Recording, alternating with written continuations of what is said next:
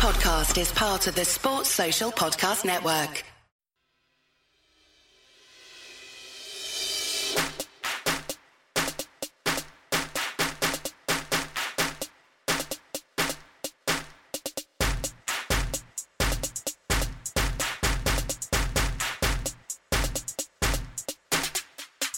Welcome to the 10-12, the podcast that covers all 10 teams in the Big 12 Conference. I'm your host, Philip Slavin. Thank you for joining us on this Thursday. It's not just any Thursday. It's April 1st. It is Chris Beard Day. For Texas and Texas Tech, today is a huge, huge day. Today, the one thing we do know is that Chris Beard's buyout at Texas Tech will drop $5 million to $4 million if Chris Beard decides to move from the Big 12 team he is currently at, Texas Tech, to another Big 12 team, specifically in this case, the University of Texas. Now, we've talked about this already. I didn't think it's a move he's going to make, but I'm happy to admit if I'm wrong. If you want old takes exposed to me here in a week or so, that's cool. If I've been wrong before, I'll be wrong again. It's not a big deal. And I'm less confident in my belief that he is for sure sticking around. We've seen multiple reports, including from our good friends at Viva the Matadors, that the University of Texas, Chris Del Conte, Texas AD, is expected to meet with Chris Beard today, Thursday, April 1st, the day that his buyout drops. According to Viva the Matadors, there's three things in particular that Beard wants to know. Number one, will he get the freedom that he has in Lubbock? Now, this is a vague thing. Freedom could be a lot of things, but let's be honest. In Lubbock, he runs that show. No one gets in his way. There's not boosters coming and knocking down his door with lots of opinions and thoughts, and you need to do this with these players and run this style or this system. Look, we know the problems that the University of Texas football program has had with boosters feeling like they should have a say because they spend a lot of money. That is not going to fly if you want to bring in Chris Beard. It's just not. And if Chris Del Conte cannot promise that, I could see that being a deal breaker. Number two, he wants more information on the new arena for practice facility and usage. The Moody Center is the new basketball arena that Texas is having built, or is being built for Texas. Texas will not own it. There'll be other things, school events, concerts, things of that nature. Now, Texas is building a $60 million facility where the Cooley Pavilion is. We'll have training space for men's and women's basketball. So, in theory, Texas is going to have facilities that Texas Tech just does not. Number three is the one I'm really interested in, besides the freedom. Number three is, will Texas play Chris Beard more than Steve Sarkisian, the new head coach of the Texas football program, who is set to make $5.2 million this year. Chris Beard is set to make a little over $5 million this year as part of a 6-year, $27.4 million contract extension that he got after just 2 years in Lubbock. If Texas is going to get Chris Beard to come to Texas, they're going to have to pay him more than he makes at Texas Tech. And it sounds like more than he makes than Steve Sarkisian makes. And look, football may make all the money, or the majority of it, but Chris Beard's resume currently is better than Steve Sarkisian's as a head coach. And if you want it, Texas, you got to pay for it. You got the money to do so, but you got to pay for it. Will Chris Del Conte and Texas be willing to pay their men's basketball coach north of $5.2 million? And honestly, you're probably going to have to, if I'm Beard, I'm saying, if you give Sark a raise, you better give me one too. Is it going to be weird if Texas men's basketball coach is the highest paid coach at the University of Texas? I don't know. It's a big day for Texas Tech. I don't think any Texas Tech fan is sitting just overly confident, and if they are, I would enjoy the Kool-Aid you are drinking because it sounds delicious and refreshing. I do love that there are businesses in Lubbock doing what businesses always do when a head coach might be leaving. See restaurants all over the place tweeting about or Facebooking about, hey, free meals for life. Come on in. You'll never pay for a single meal. My favorite one is the one that's currently from a gastroenterology. Dr. Islam is willing to join the bribery, as he says on Twitter, and offer free hemorrhoid banding for life. If that doesn't get him to keep his butt in Lubbock, I don't know what will. Free hemorrhoid banding. Woohoo. Tingles. it's a big day for Texas. It's a big day for Texas Tech. And look, I would be shocked if we know an answer to what's going on at the end of today, Thursday. I'd be shocked if we knew what was going on by the end of the day, Friday. But we could know by Friday. Feels more like a think about it over the weekend kind of thing. And hear a decision Monday, Tuesday. I do think if Beard is going to be the next head coach at the University of Texas, there's a press conference planned no later than Tuesday of next week. That's how this is going to roll. So, interesting day. We'll keep following that very, very closely. We'll have more on that on our next show on Monday. We're back to normal schedule. Monday mornings at 6 a.m. and Thursdays at 6 a.m. We do have guests today. 2 really good guests. Very excited to have Daniel Alexander, our pro picker, back on the show. We're making picks for the Final Four and the national championship game. Yes, how could we make picks for a national championship game when we don't even know who the teams are? Because Circa Sports has put out the lines for each of the 4 potential matchups. So, we're going to talk Baylor-Houston, we're going to talk Gonzaga-UCLA, and yes, we're going to talk Gonzaga-Baylor in the national championship game because I think we all know that's probably what we're going to get. Then we are joined by Keith Patrick, the host of the Dinger Derby podcast, part of Red Raider Dugout. This is Texas Tech baseball. They're good, folks. And we're in college baseball season. We're going to talk college baseball on this podcast throughout the college baseball season. We will talk college softball as well, Big 12 specifically, as the season continues. We're going to find guests for softball and guests for baseball because I like to talk about it and it's fun. I'm not great at talking about it, but that's why I bring on people far smarter than myself to do so. So, talking some Texas Tech, Red Raider baseball, get his thoughts. This podcast is great. You're really going to enjoy Keith. I really do think you will. He does a really great job talking about Texas Tech, following Big 12 baseball. So we're going to talk about Texas Tech, talk about some of the other teams in the conference as well. Texas, TCU, OSU, West Virginia. So stick around for both of those interviews. Before we get to that, a little housekeeping.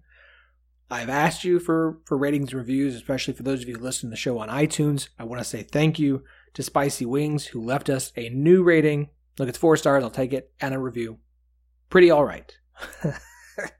That feels fairly accurate. It's a fun podcast that does a good job of discussing all 10 programs with nuance, unlike a lot of big network pods that only talk about Oklahoma and Texas. Thank you, Spicy Wings. Thank you. I mean that. Thank you. That is what we try to do. My biggest bone of contention is Philips Audio. That's me. I've listened to the pod with earpods, over-the-ear headphones, and through my car's Bluetooth radio, and sometimes Philips Audio voice will get solo or so soft that I can't hear what he's saying without cranking the volume, even though I can hear Andy and Jamie perfectly fine. Other than that, it's pretty all right. It's a valid point. It's something we're going to be working on here, and it's good to know because now I can try and make an adjustment for that. I will do my best to get the audio fixed for you. Cool? So Spicy Wings, thank you very much. If you enjoy the podcast and wouldn't mind, do us a favor, especially on iTunes, leave us a rating. 5 stars would be great. 4 is acceptable. Leave us a review. Let us know what you like, what you don't like. If you have any suggestions for the show, and I'll read that out here. I'm proud to have reviews. Even if you want to leave me a 5-star rating with a mean review, that's fine. Just leave us 5 stars or 4. We'll take both. Do us a favor, follow us on Twitter at 1012podcast, TEN the number 12, the word podcast. Follow us on Instagram at 1012pod. We post exclusive content there. We're going to try and get some lives going again soon. Hopefully back on Wednesdays, maybe Tuesdays, Thursdays. I don't know yet. We'll figure it out. With all that said, 2 great guests coming up right now. So let's get to them. If you're like me and you can't start your day without a cup of coffee, or 2 or 3 or 4, make sure it's a good one. Start your day with a cup of Lazy Fair coffee. Ethically sourced beans from around the world, roasted right in the heart of Big 12 country in DFW. Lazy Fair Coffee is the official sponsor of the 1012 podcast bracket pool. Really appreciate them helping us out, and they have donated a few bags of their delicious coffee for our little our bracket challenge. You can still get a great deal on a great bag of beans for yourself. Go to lazyfaircoffee.com, LAZYFAIR coffee. Use the promo code 1012, TEN12 at checkout. Get 10% off of your order. There are 5 great bags to choose from: Cafe Cubano, Good Morning Vietnam, Tanzanian Delight, Cafe New Guinea, and the Honduran Sunrise. Whatever you like, whatever style of coffee, whatever flavor you like, you're going to find something for you here. So go to Lazy Fair, grab a bag, grab 2, check out the other products that they have as well. Use the promo code 1012, get 10% off your order, and be enjoying a really good cup of coffee to start your morning right away. With college basketball season essentially wrapping up, we got a few more games left, obviously, but we are deep in college baseball season, and yes, we're talking college baseball in this podcast, folks. I mean, it's going to happen, especially for the Big 12. As good as the Big 12 is, and some of the best teams at the top are definitely teams we want to talk about, which is why I'm very excited to welcome a first-time guest, Keith Patrick of the Dinger Derby podcast, part of the Red Raider Dugout Network. Just Red Raider Dugout. I'm not sure how it. I'm already flubbing, but it doesn't matter. Keith, welcome to the 1012, man. Hey, thanks for having me on, man. I'm excited to be here. First off, let me just say, I do really enjoy your show. Like, there's not a lot of the Big 12 team-specific baseball coverage, and you guys do a really, really good job both there at the Red Raider Dugout and with your show, the Dinger Derby. I appreciate it, man. There's probably not a lot of like single team baseball coverage across the country, but you know, we're crazy in Lubbock, and I got excited a few years ago. Actually, I got fed up is what it was, and tired of not being able to hear anything about Tech on national coverage. And so I thought, hey, I'm going to do my own podcast. And then I ran into a guy named Randy Rosetta. He covered LSU baseball for 15 years. He's like a real deal professional journalist. And so he moved back to Lubbock, and his daughter was going to college, and had the idea of kind of teaming up and starting this thing. He covers prep sports in our area and wanted to cover Tech baseball. He kind of saw some things happening there. And so I get to learn from, you know, truly a great journalist, and then get to cover the team, you know, kind of he legitimized us, you know, and the website's been a ton of fun. Lots of great feedback. I really appreciate you having me on and appreciate the kind words.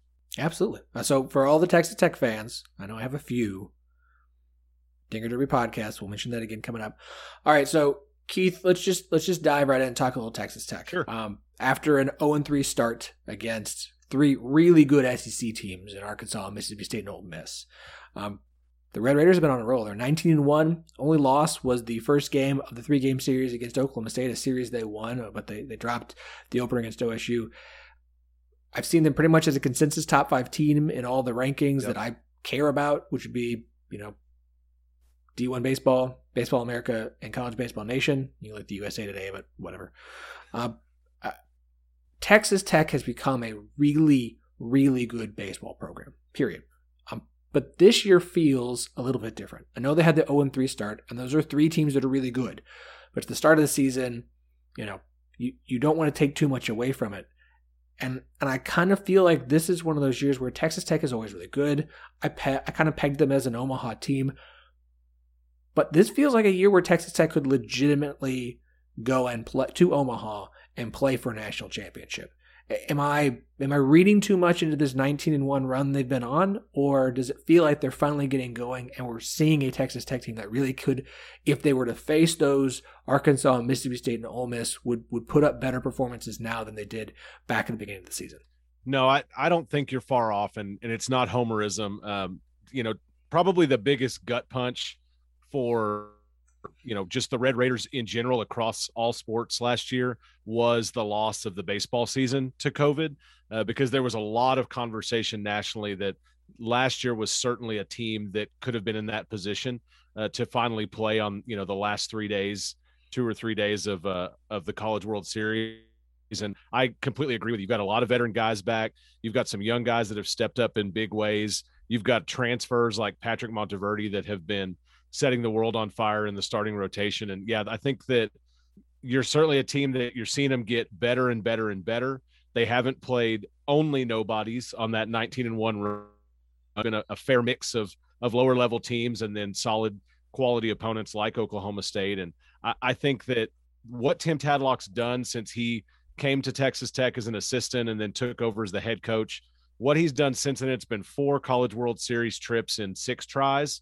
If you exclude 2020 there, and it's been a steady progression at the series, better and better, and reaching into the final 4 teams in 2019 in their last trip. But yeah, I think that they have reached a point where they no longer retool this team. They never have to, it's just a reload all the time. Rogers says it's a plug and chug is what he calls it. And so it's something that's really been pretty impressive to see.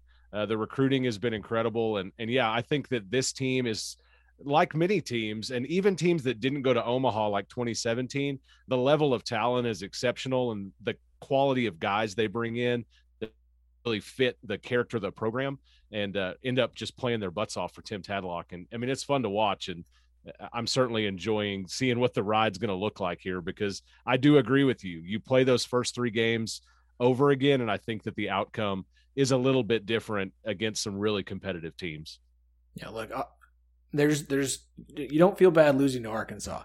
That's all I'm going to say. Arkansas. Yeah.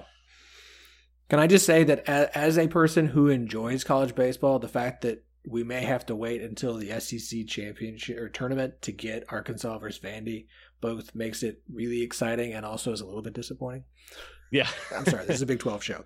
Yeah. There's a bunch of good ones out there. That's for sure. And, the Big 12 didn't fare well that weekend at all. TCU is the only one that got the only Big 12 win. And I don't want to make excuses for any of them, but you have to factor in what the week had been across Texas the week before.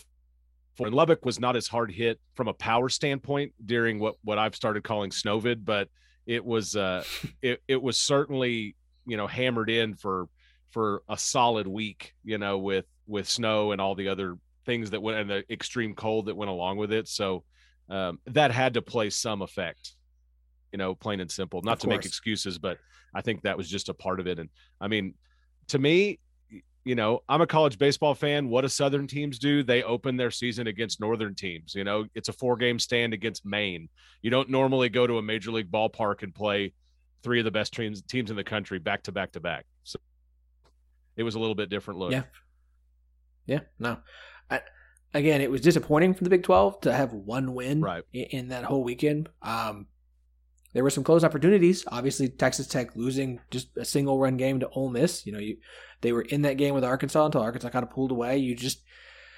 It's disappointing not to get the wins, but it's, with baseball, it's not like they're wins that hurt you, or losses that hurt you here. And obviously, as you mentioned, it's not like they played a bunch of schlubs. Gonzaga is good. UConn is a solid program. Yes. They won 2 of 3 against Oklahoma State. They've got some solid wins in this 19-1, and it's not like they're squeaking by everybody. I mean, you've got some close ones. Those games against UConn could be close, but you're blowing out the teams that aren't good. And I think that's the thing where you're winning the close games against good opponents, and you're blowing out and not blowing games against the bad ones. You're run ruling Texas Southern in a game. You're curb stomping Houston Baptist 18-3 and 11-2. Like I do think that says something about the program when it's, yes, we're going to have some close games, but we're winning them and they're against good competition. But when we play the bad ones, we're not having oopsie, whatever. You're just beating them solidly and handily. Yeah, that's true. And I would also say they've built a lot of character in those close games. And it was kind of back to Texas Southern where you had this, these comfortable games. You had Houston Baptist before that. And then from then until USF came to Lubbock last weekend, it was just close game after close game. And even the ones that did end up with a little wider margin, there was a 10-3 win over UConn, but it was close going into the late innings. And going to Houston, there were close games going into late innings before maybe you blew it open a little bit.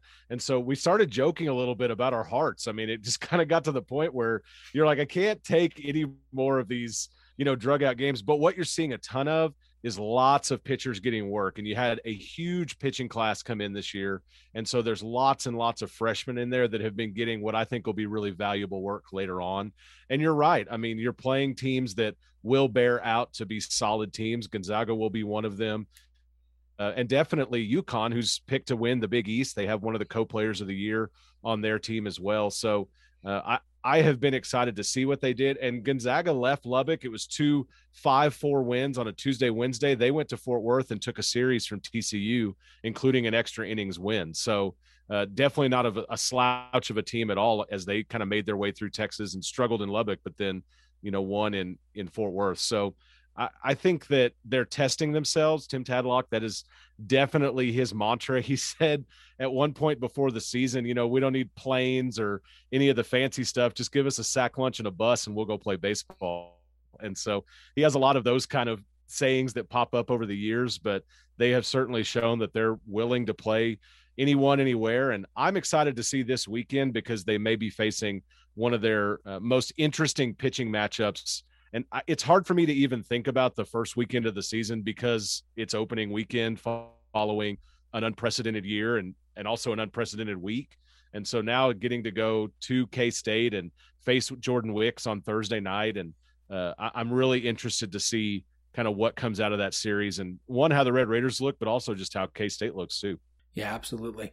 We mentioned pitching, so let's kind of start there. Sure. Obviously, Patrick Monteverde having a fantastic season, second in the Big 12 in ERA and .75, which is ridiculous. In 36 he's innings. Not the this isn't something where it's like, oh, he's pitched 4 innings and congrats. No. He's really, really dang good. Really, really dang good. But he's not the only arm they have. Mason Montgomery's been pretty good, as well as Brandon Birdsell. I think the hitting is the strength of this team, but since we mentioned pitching, I want to start there. Where do you see potentially the weaknesses with Texas Tech? Obviously, it's been hard to find them thus far, but where are the real strengths and weaknesses with this pitching staff? When you're looking at pitching, Monteverde, obviously the strength. 36 innings pitched, as you said, his WHIP is a .67. He's like a 39-3 strikeout to walk ratio. It's bananas. His batting average against is 171 right now. And he's not a velo guy. He's just mixing pitches and getting ahead in counts. He is, as Coach Tadlock said about Parker Scott from Oklahoma State, he's a cool cat. He is just he's kind of unflappable out there. The first time I saw him crack a smile or show much emotion at all, a bunch of our fans printed their own version of terrible towels and busted those out at the ballpark on Saturday because he's from Pittsburgh. And so he was pumped to see a little Steeler Nation in Lubbock and, focused at him. But yeah, it's been impressive for a guy that started in D3, went to D2, and then got 42 Division I offers when he entered the transfer portal and came to Lubbock. And he is just lighting it up. To not be a major velo guy, he's just, missing bats. I would say that your number 2 is your Friday guy right now, Brandon Birdsell, and he was at A&M and then went to San Jac and came on to Tech, and he's been a solid Friday guy. We've seen him get better and better through the season. And then I hate to say it's a weakness, Mason Montgomery kind of third in that rotation. He's your Sunday guy, and he's growing as he goes a little bit, and he's the youngest of those 3, and the only lefty out of the 3 as well. When I look at strengths, having a guy like Micah Dallas coming out of your bullpen is exceptional. He was in your rotation 2 years ago. He was one of the best in the country out of the bullpen last year. Right now, he's at more than 20 innings pitched. He's got a 1.74 ERA. He's got a 24-6 strikeout to walk. And so he's a guy that very easily could be in your starting rotation. And so that's a weapon coming out of the bullpen for the Red Raiders. And then it's become a calling card of Texas Tech baseball. It's just power arm after power arm after power arm. Ryan Sublette will come in and drop 98, 99 on you. And then there's guys like Hade Key. Connor Queen had 3 saves in 9 pitches over 3 games. The guy that comes out, he's one of the only seniors on the team and is exceptional. Levi Wells is another one. There's just a ton of these really young guys that come out. They bring a ton of velo. They are getting experience, and they can just roll pitchers out at you all day long and still have more tomorrow. So I think that has been an impressive thing to see, and not really so unusual from normal years. So it's not just the COVID roster with a bunch of extra dudes. That's just kind of become Tech baseball to have a really deep bullpen and lots of power, scattered throughout there. So let's talk hitting. Texas Tech has 3 of the top 5 hitters, if you want to go by batting average, in the Big 12. Drew Baker is the top of that list, but I want to talk about the guy I think, if you follow Big 12 baseball, if you follow Texas Tech at all, I'm going to pronounce his last name wrong. I always do. It's Young. Jace Young. Yep, Jace Young. Young? Yep. Yeah, that's right. Okay, it's Jung, so forgive me if you're like, how could you not pronounce Just roll with me. One of our student reporters from the campus newspaper still says Jung, even asking our coach questions about him still, and nobody has the heart to correct him. So poor yeah. Poor. We all have to learn something. That's right. Look, I remember my OSU podcast co-host is a big baseball guy, talking about him last year. He's been incredibly impressive and just continues to be. I mean, tell me if I'm wrong. The hitting is the strength of this Texas Tech team. The offense is the strength, and they've got a bunch of guys that are really, really hard to get out. Yeah, I'll give you a little bit of that. It's also become a calling card of this team to be offensively powerful, and I would say there's been some surprises stepping up this year. And usually 1 through 9, Tech is going to have a guy that you don't want to have to throw pitches to because he can turn them around on you in a lot of different ways. Or they're going to make you throw strikes and lead in walks. But I will say, and not to get off of hitting, but Tech's also leading the country in double plays turned right now. And so defensively, they're a pretty exceptional squad too. They had a little struggle. They had some struggles in early games, so they're not leading in fielding percentage, but I think that you can see some circus stuff going on out there defensively. But yeah, as far as batting, Jace Young has been excellent. He's second in the Big 12, tied for second in the Big 12 with 8 home runs right now.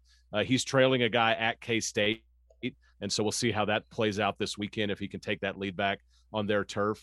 He's batting .388. I mean, he's got 31 RBIs right now, which is leading the team, and he's slugging a .741. So, and then you add on to all of that, he's tied for a lead on the team with 20 walks too. So I think that when you go up and down that lineup, you see a lot of unselfishness, guys willing to do whatever it takes.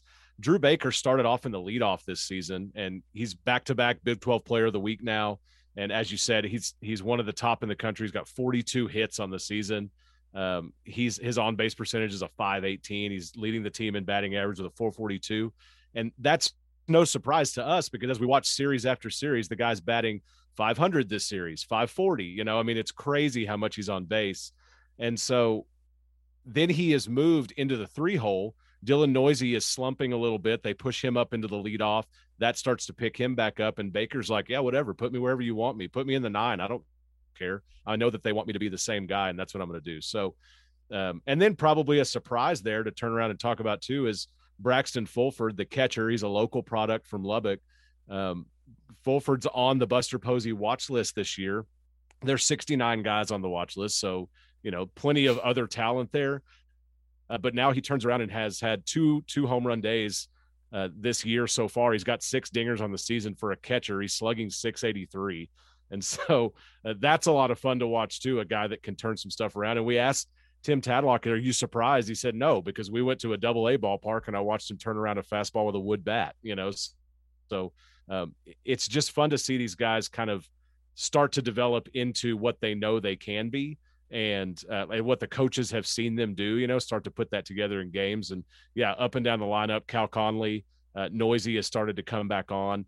And then Noisy, a guy that has a brother in the pros right now, Jace Young, brother Josh, will probably have a major league debut for the Rangers this season. So yeah, it's just it's deadly. I mean, top to bottom. And Dylan Carter, who was a freshman last year and had been out with a shoulder surgery, enters back on Friday, his first series back. He turns around the first pitch he sees and knocks it over the wall. So that's another, I mean, all of a sudden there's another guy to worry about. And they put in a freshman in Drew Woodcocks at first base this weekend, and he has a 2 home run inning against USF on Friday night as well. So it was something. Oh man. Yeah, you mentioned Texas Tech heading to Manhattan for Kansas, 3-game series with Kansas State this weekend. Just the second Big 12 series, as we mentioned already. They opened Big 12 play against Oklahoma State, and they played South Florida this last weekend.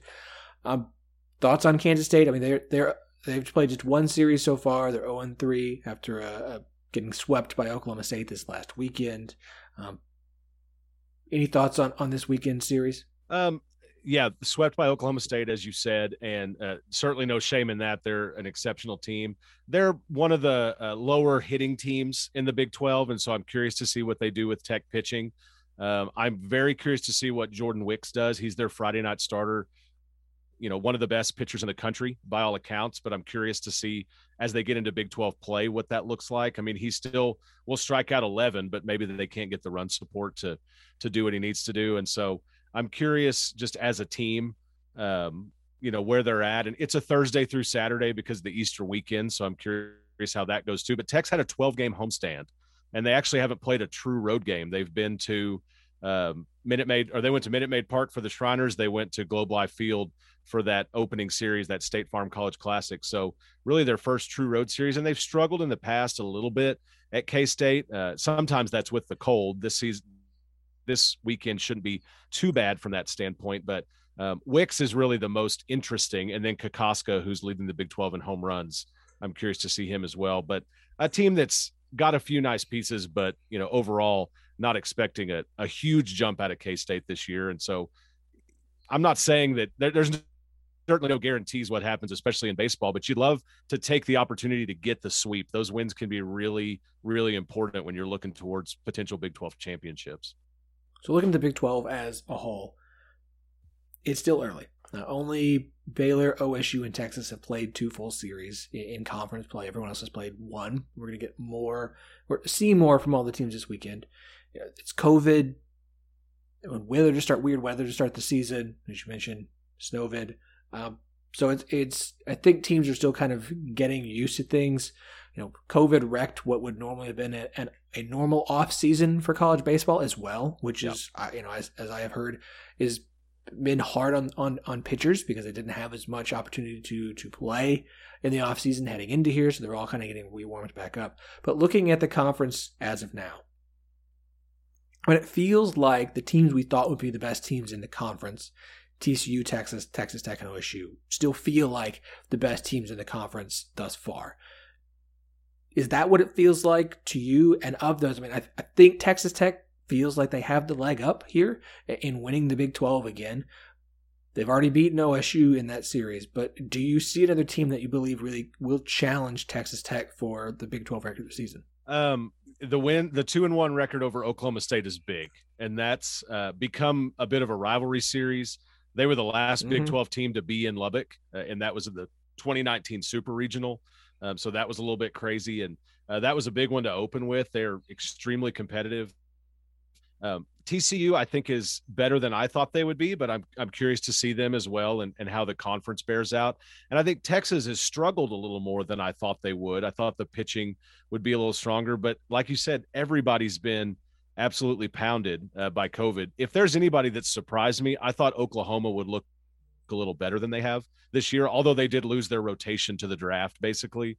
But I did think that they would reload a little bit better than they appear to have, at least so far. But I feel like, and I know I'm the ultimate homer, but I feel like Tech is probably in that catbird seat, but they're going to have to take care of business, down the road. And Texas is always a tough out for Texas Tech. It's just a rivalry mental kind of thing. Now baseball has been a little more successful, but I think that between Texas and TCU, those will be the two deciding factors for the Red Raiders if they can get another Big 12 championship under their belt. But top to bottom, I think you're still going to find the Big 12 as one of the top RPI conferences in the country when it's all said and done. Maybe even as high as, I almost say number 2, but the ACC is ridiculous this year, so it may be number 3. Yeah, SEC and ACC and Big 12 are all pretty good. And look, RPI is weird this year. And I know it's still early, but folks, Fairfield's played 4 games and they're number 1 in the RPI. Yeah. Well, and the Big Ten's not playing non-conference games. Right. So which the D1 guys had an interesting conversation about like automatic bids based on an average of the last 5 years worth of bids, trying to balance that out. I have heard through the grapevine, I will say, the committee has had straightforward conversations among themselves that the RPI will not factor as heavily as it has in the past because it's a little bit skewed this year. So I think you're going to look a lot more at resume and strength of schedule and some of that kind of stuff. So and try to parse out, with everybody doing something different, who should be where they are. But anybody in a power conference, I think, should be fairly confident in where they are as long as they're playing teams with a pulse. So Yeah, if you can get any non-conference games of note and then finish preferably above 500 in Big 12 play, I think you have a pretty good shot at making the postseason. I mean, we've typically seen in the Big 12, typically about half of the 9 teams get. I say half of the 9, 4.5. 4 to 5 teams usually get in. We see 4 is pretty consistent. 5 would be good. Now, it's been a while since we've really seen more than that, and I think it's going to be interesting. I feel good about TCU, OSU, Texas, and Texas Tech. I feel really good about all of them, and I think the Big 12 will have for sure 2 regional hosts, maybe 3. I think Texas Tech is going to, and then I think of that TCU, OSU, Texas, it depends on who finishes where in conference play. I think the top 3 in the Big 12 will probably all host. One of them might be one of the 15 or the 16 seed, but whatever. Sure.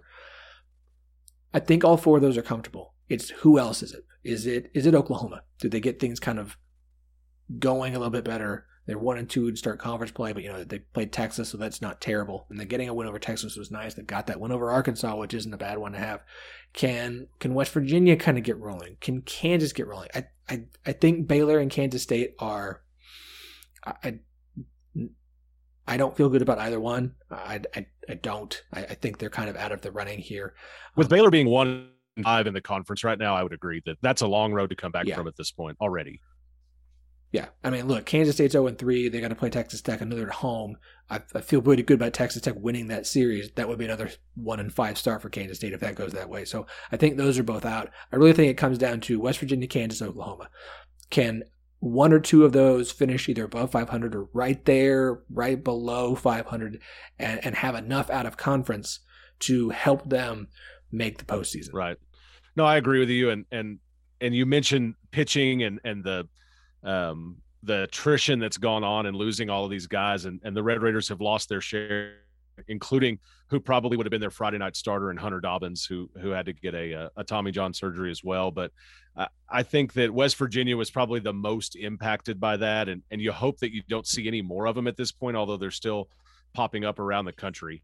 And so it's just hard to watch, and it's because of, flat out, it's because of COVID, not getting to play summer ball and not having a normal falls and things of that nature. But yeah, I agree with you. Those 3 are kind of in the middle and maybe on the bubble, if you want to say that this early.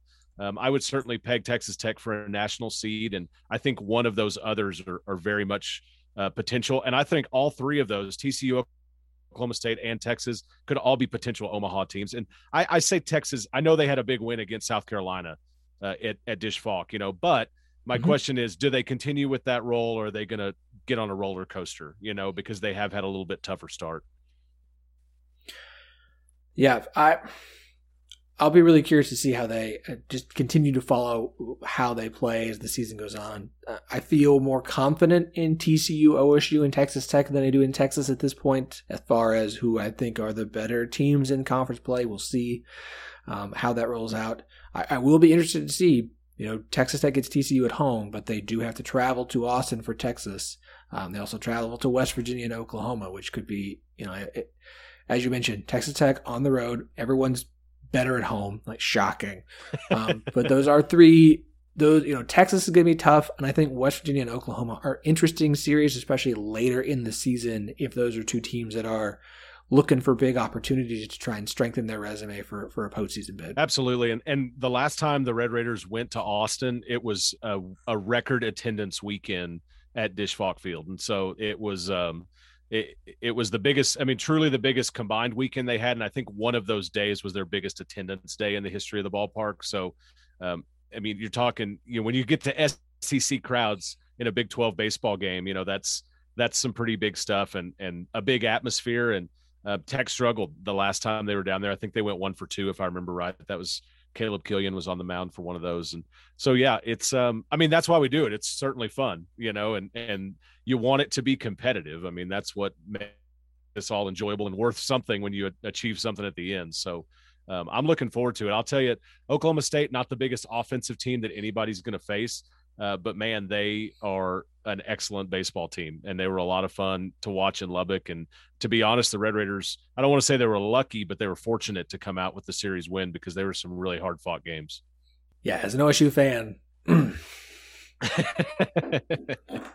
Felt a little bit too much like the Super Regional Series back in 2019 of close but no cigar. Yeah. So yes, a rivalry that has become. Keith, appreciate you joining the show today. Again, for everybody, Dinger Derby podcast. Go look it up if you are a Texas Tech fan. If you just want to learn more about Texas Tech baseball, it is a fantastic show. They're typically pretty short. I appreciated that. If I have Mike and Gus on, we can it can get pretty ridiculous, but we keep it limited.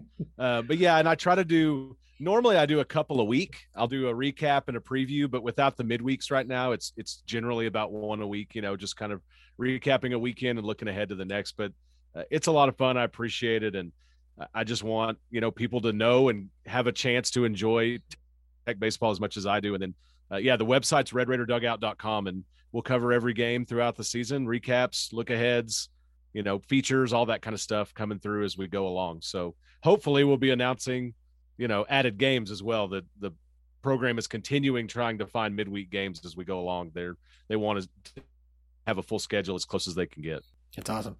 Again, I'm a big fan of anybody who does specialized stuff, like focusing on one particular sport at one particular college. Like, it's just, you get really good you get really good content from places like that, because that means that they care about that thing in particular, and they're going to do a really good job covering it. And you guys do. So Thank you. It's a pleasure to have you on the show, Keith. Well, I appreciate what you guys do too. I think the Big 12 is way undercovered. And so having, guys like you out there making sure that the conference is getting its just due, and that we all have, some interesting news as we go along, I think that's a lot of fun too. But it all kind of takes a village. And it is nice when you focus in on one team, one sport. I mean, you're not really anybody's competitor. You just become a source for everybody. So it's an easy way to make friends. Very nice. Very nice. Keith, appreciate it again. And look forward to having you back on the show again later this season. Thanks, man. I'm looking forward to it. I'd love anybody to follow us too. Social media at Red Raider Dugout. I'm at Keith B. Patrick. My partner Randy's at Randy Rosetta. So keep up with us, and we'll do everything we can to bring you reasonably unbiased news about Texas Tech baseball. March is here and the madness has officially begun. It's time for you to shoot your shot and score big on the nonstop action with MyBookie. Select the winners from 63 tournament games in the MyBookie bracket contest for a chance at $10,000 in cash prizes, and it's only $1 to enter. That's $1.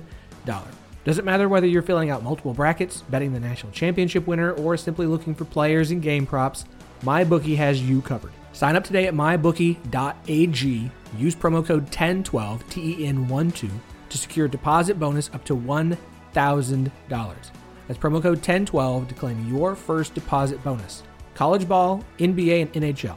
No matter the sport, no matter the minute, from tip-off to buzzer, MyBookie puts the action in your hands with in-game live betting. Bet anything, anytime, anywhere with MyBookie. So visit mybookie.ag today with promo code 1012. There's just 3 games left in the NCAA tournament. 2 Final Four games this Saturday, and of course the national championship game on Monday. And of course, we've been doing it all the way up to this point. We're not going to stop now, especially with Baylor still in play. We're talking betting with our good friend Daniel Alexander of Grinders with Blinders. Daniel, welcome back, sir. It's great to be here. What a fun tournament this has been. And Sweet 16 was great. Elite 8, love how that unfolded. It's great to have Baylor still in the mix here for the podcast. It's, we thought this would be a wild one. And I will admit, I got convinced into buying into Illinois, and I'm not sure why. When deep down, we've known all along from the beginning of the season it was Gonzaga and Baylor and everybody else. And here we sit, Gonzaga and Baylor and an 11-seed UCLA and a 2-seed Houston. Apparently, this has been the most upsets in tournament history. And an upset by the NCAA rules is not just a lower seed over a lower seed winning. It is a seed difference of 5 or more pulling off the wins. So think about that for a second. 14 of them. The record before then had been done twice, was 13. 14 true upsets. That means a team seated 5 spots lower than the team they beat won 14 times in this NCAA tournament. That's crazy. This is just, and yet we get 2 1s, a 2, and 11. And we feel pretty good about who's going to be in the national championship game. It's the two teams we've been waiting to see play all season long. And of course, we'll get to that in a minute. So let's hit these games up. The first game on the slate, Baylor versus Houston. Obviously, Baylor is the favorite in this one at this point. They are a 5-point favorite, over under set at 134.5. Houston's played well. Kelvin Sampson is a really good coach. There's no argument here. If there is of the two teams we think making the championship game, Houston is a much stronger pick than UCLA is. But I still feel pretty comfortable picking Baylor -5 in this. I'm curious, Daniel, what are your thoughts on this first matchup? There's a couple of interesting things going on, some interesting sort of storylines, narratives unfolding. Let's see, I'm going to be somewhere between Caesars, Cromwell, enjoying this Final Four.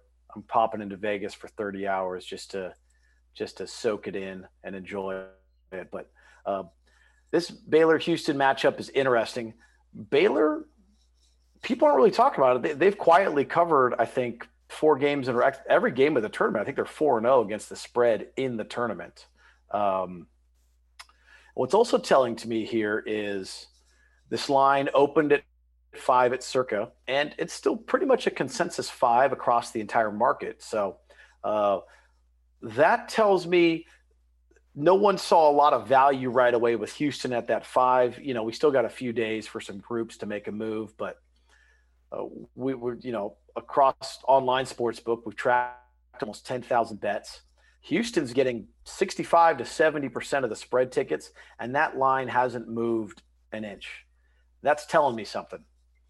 We've got Baylor, an against the spread machine right now through this tournament, and the line didn't move off 5 when it opened, and nobody's backing them. I feel like we might see some really late Baylor moves. It just feels like a sharp group's going to step in and just take Baylor, bump it up to 5.5 or 6.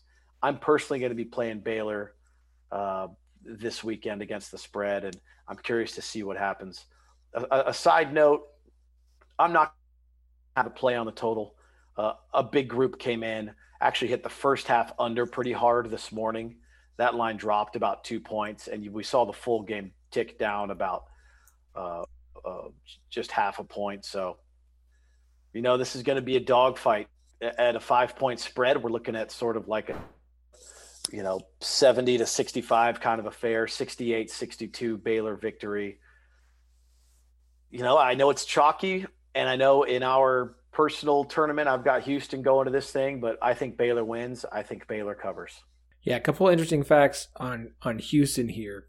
Props to them for getting here. You have no ability to control the teams that you're going to face, but Houston becomes the first team to ever make the Final Four without playing a single team who's a single-digit seed. Every team they have played has been a double-digit seed. It's the first time anyone's ever played 4 straight double-digit seed teams to make it to the Final Four. And one other note on Houston, and look, they're a good team. They're well-coached. There's talent there. They played one Ken Palm top 35 team all season. That includes here in the NCAA tournament. That's Texas Tech back in November. So I feel comfortable with Baylor -5. I think you do as well. That is some knowledge. That's a great knowledge drop right there. I try and retain as much random stuff as I can that I hear and that I look and that I find. Sometimes I do a good job, and sometimes my 2-year-old interrupts me, and it's lost to the ether forever. It's like Houston 2. Here they are in the Final Four. They're only a 5-point dog, but now that you say that, it's like they survived Rutgers, right? They didn't put Rutgers away. Oregon State had that backdoor cover, and sure, Oregon State never felt like they were going to really challenge for the game, but it's like Houston never put them away. It's this scrappy 12 seed. It's not like Houston ever came out and blew the doors off them. They ran out, gosh, now that you're saying it, it feels even more like, oh man, this is Baylor by 8, 9, 10, and that 5 feels short. And the fact that it wasn't hit and everyone's taking it, it's starting to feel really short. Yep. I mean, look, they were an 8-point favorite over Oregon State. They won by 6. They were a 6.5 point favorite over Syracuse. They won by 6. They were a 7.5 point favorite over Rutgers. They only won by 3. They covered against Cleveland State. They did that. But I mean, come on, you can't. It's hard to be in the Final Four as a 2 seed and pound your chest over taking care of Cleveland State. So I think look again. Houston's well coached. I think they'll have a good performance, but I feel comfortable Baylor winning this by. I don't think Baylor's going to blow out Houston by any means, but I think an 8 to 9 point line would make more sense to me. But I get it. Okay, Gonzaga and UCLA. Gonzaga currently a 14-point favorite over UCLA. With an over-under set at 145.5. I mean, that's a big line. And I'm still really... And look, UCLA's been playing well. They've been well coached. And yet I'm still really tempted to take it because I'm pretty sure up to this point, Gonzaga has covered every line that's been thrown at them. They were favored by 33 against Norfolk State. They covered that. They were favored by 15.5 against Oklahoma. They covered that. They were favored by 12.5 over Creighton. They covered that. They were favored by 8.5 over USC. They handily covered that. This is a great run for UCLA. 14 still doesn't scare me off. I think I'm going to ride with a Gonzaga minus 14. It's hard to disagree with you. It's also that's such a large number, right? To picture. It's like, man, it's like there's got to be a back door open at 14, or there's some books are even hanging 14.5 now. It's like, crap, is this thing going to be 15.5 come Saturday night? Repeating what you just said, Gonzaga's just blown the doors off everybody. UCLA has played well. They've also been playing above average for them. They've been playing, above sort of their expected value for games for the past few games. They drew a bit, they knocked out that last Big Ten team that everyone's been down on the Big Ten. This is a little bit of a harder game for me to cap. Smart people came in right away and bet 13. I think a few offshores opened this right away at 13. Those 13s were gone. 13.5 were gone almost immediately. By the time everyone opened, it was 14s, and now we're seeing 14.5. So it's like, hey, the respective money is back in Gonzaga at this point. I'm personally probably going to lay off. Obviously, I think Gonzaga wins the game. I don't, not too many people are wondering if they're going to win or not. They probably have like a 94 percentile chance or something like that to win, 96 percentile chance. But again, it's just going to be hard to take a team in the Final Four and ask them to go cover 15, 16 points, especially when we're looking at a total that's in the mid 140s. So yeah. Again, if you're going to go along with some smart money, go along with Gonzaga. Otherwise, stay away. Maybe just stay away. Yeah. Stay away. You don't have to bet all these games, folks. We're just telling you our thoughts on the lines that have been presented. A little market check-in, tell you, where the lines have moved and sort of who's going where, and good luck with your own bets. I mean, unless you're just a degenerate, which, you know what? I got other places you can put money, and it's called my wallet.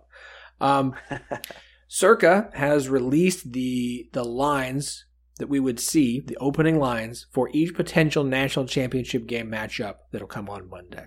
I'm going to ignore UCLA Houston, the least likely of all of these. Houston would be a 3.5 point favorite. UCLA Baylor would be an 8 point favorite. Let's talk about the two that I think are more likely to happen. As I said, if an upset is going to occur, Houston over Baylor seems more likely. If that were to happen and they were to face Gonzaga would be a 10-point favorite over Houston, which is interesting. So I'm curious from this standpoint. So Gonzaga would be a 10-point favorite over Houston. Baylor is currently a 5-point favorite over Houston. So you would think that if you did some math there, Gonzaga would be about a 5-point favorite over Baylor in the national championship game, and that's what they have, is Gonzaga minus 5.5, with an over-under of 160.5, which seems really high. Now these maybe none of the other ones even get close. Gonzaga Houston's 143.5. Let's just focus on Baylor Gonzaga because I think that's what we're going to have happen. It's felt like it's inevitable, to quote Thanos. That feels like what's about to happen is Gonzaga and Baylor, which I'm fine with. This is the game we were supposed to get in the non-conference. It got canceled, and ever since then, it's kind of been like, all right, well, let's get to the end of the line and get this matchup. Gonzaga, Baylor, 5.5. If that's the one we have, then you know the line right now. Where are you leaning? I feel like Gonzaga would be bet immediately. I have 5.5. I mean, come on. We have to go check, but is that going to be one of the shortest line the Zags have had all year? And look, I think Baylor's an okay team, but 5.5 points, that's it. And here in a 160 and a half, I feel like that would be bet down immediately. That almost seems unbelievable. 160, I feel like that would be like a 155, 154 and a half, something like that. But I'm telling you right now, if that's where it opens, 5.5, 160, I'll probably hit, both openers as quickly as I can. No disrespect to Baylor in any way whatsoever. Simply, it just feels like a short line with this team. I mean, you flip a switch and it's like, oh, Gonzaga won by 9, Gonzaga won by 11. Baylor can make 0 mistakes just being a 5-point dog against Gonzaga. So looking back at using the Action Network app, which is what we use to track all of Daniel, you can find all of his picks on there. You can find mine as well. Going back to the numbers that they have through Gonzaga's schedule, they were a 4-point favorite over Kansas. They covered that one by winning by 12. They were 8.5-point favorite over West Virginia. I think that's the only time they haven't covered all season. They have the line for when the two were supposed to play originally, and Gonzaga was a 3-point favorite. Let's see, their game against Iowa, they were a 4.5-point favorite. They covered that one pretty by 11. They were 7.5. Hindsight is so funny because you hear all these spreads, and now that we're at this point in the season with 4 teams left, it's like, man, that line's short. That line, like Gonzaga, Kansas, it was 4 points. Like that just seems so. Sitting here right now, it's like that's crazy. First game of the season, but yeah. Yeah, of course. Oh, yeah, of course, right? It's all hindsight. It's like, well, what would it be now? 11 or something, Yeah. Whatever it might be. But yeah, this is the closest line. This is the shortest line they've had since they faced Virginia back on December 26th. Gonzaga was a 7.5-point favorite, and they won by 23 in that game. They haven't had anything else it's like this close since then. Gonzaga or USC, they were an 8.5-point favorite. They won by 19. Yeah, that was silly. Hey, look, if Baylor is in this dogfight, and let's say Baylor wins by single digits, 3, 5, 7, something like that, and Gonzaga comes out and just blows the door off the Bruins and wins by 22 points. It's like that 5.5 is going to be on the second it hits the board. It's like Baylor dogfight Houston, Gonzaga buzzsaw people. No way. Does there become value then in picking Baylor? Look, I get it. Gonzaga is really, really good. People are talking about this might be one of like the best college basketball teams we've ever seen. They are really, really good. Like, as I understand, if I remember and read KenPom properly, like the distance between Gonzaga at 1 and KenPom and Baylor at 2 is like the same between Baylor at 2 and Villanova down at 12. Like, that's how much better the metrics say Gonzaga is than Baylor. Sure. But Baylor's really good. And I know Baylor's had some games in this tournament where Villanova had a lead at halftime, and then Baylor did what they've done all season. Set aside them getting back over COVID. The loss to Kansas, even the game against Oklahoma State. The thing that always was about Baylor is, yeah, they had close games. But once Baylor finally went, never mind, we're Baylor, haha, and flip that switch, they would just beat teams handily. And look, Arkansas gave them trouble, but I know Gonzaga's really good, and I think Gonzaga is the side to be on. But if you start seeing money come in on Gonzaga and that line starts to move, which I'm not sure it will much, just because I'm not sure Vegas is going to want it to, at what point does Baylor become valuable to bet on?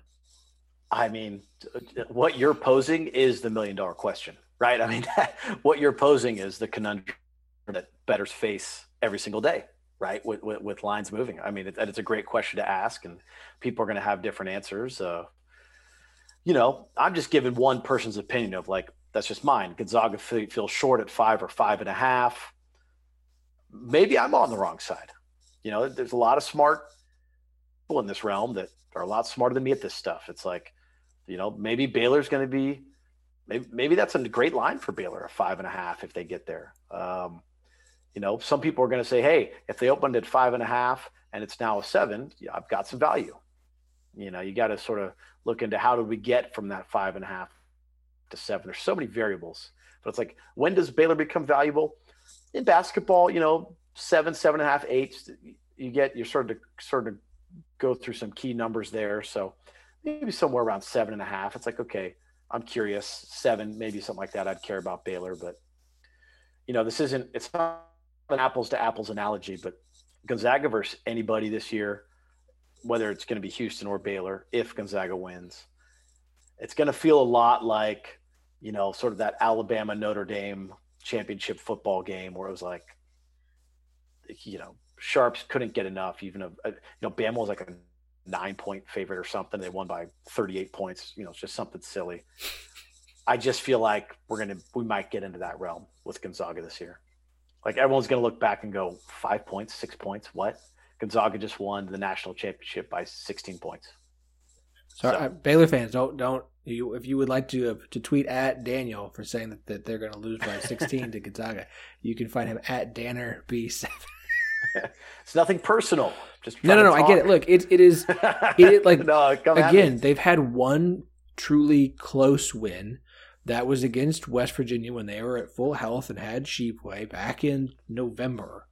Outside of that, they haven't had a double-digit or a single-digit victory that I think. Maybe they had a 9-point game at most. Like, they've been really good. And I know some people still want to be like, but folks, they're really stinking good. And if they win the national championship, there's no asterisk. There's no like, well, blah, blah, blah, blah, blah, blah. No, they're just really good, and it's time to acknowledge it. And so is Baylor. My Baylor Big 12 bias might have me make Baylor as a team to cover. I don't know that I can pick Baylor to win. I think Gonzaga's that good. I think Baylor's really stinking good. I think they have depth. I do think this will be a close game. I think this is a game that comes down to the closing seconds of the game. But, you get to those closing seconds, you start getting free throws and stuff, and suddenly a 3-point game becomes a 9-point game because of how all that garbage and timeouts and fouling and gets going. I would wait. I want to wait and see if this is the matchup we get. If it is, I'm going to let all the money come out in Gonzaga. If it gets to 6.5, I will take Baylor. I think that's all I need. I need that, like, I need it to get to like 6.5, 7, and I feel good about taking Baylor. I do. I think Gonzaga wins. 5 feels about right, but so 5.5 is too close for me to want to make a bet there. 7 feels comfortable. Right, that extra 1.5 would make me feel comfortable riding with Baylor to cover. Daniel, this has been fun. Been a good breakdown, man. I'm going to be enjoying it. I'll be rooting for Baylor Saturday, and go Zags as well. Yeah. That's the matchup we deserve. We deserve Baylor Gonzaga. Like, we need to see these two teams face off. Baylor's healthy, Gonzaga's healthy. No injuries on Saturday. No one important getting hurt. Let's have a good clean fight here, and let's get the final round we all deserve. Everybody, seriously, go give Daniel a follow at DannerB7 on Twitter. Of course, if you want advice from him, he posts things on Twitter, as well as in the Grinders with Blinders Slack chat. If you would like to hop in there and get some advice from him and the other folks in that Slack channel, just go give Daniel a follow on Twitter. Hit him up on the DMs. Introduce yourself. He might be willing to invite you in and join the Grinders with Blinders gang.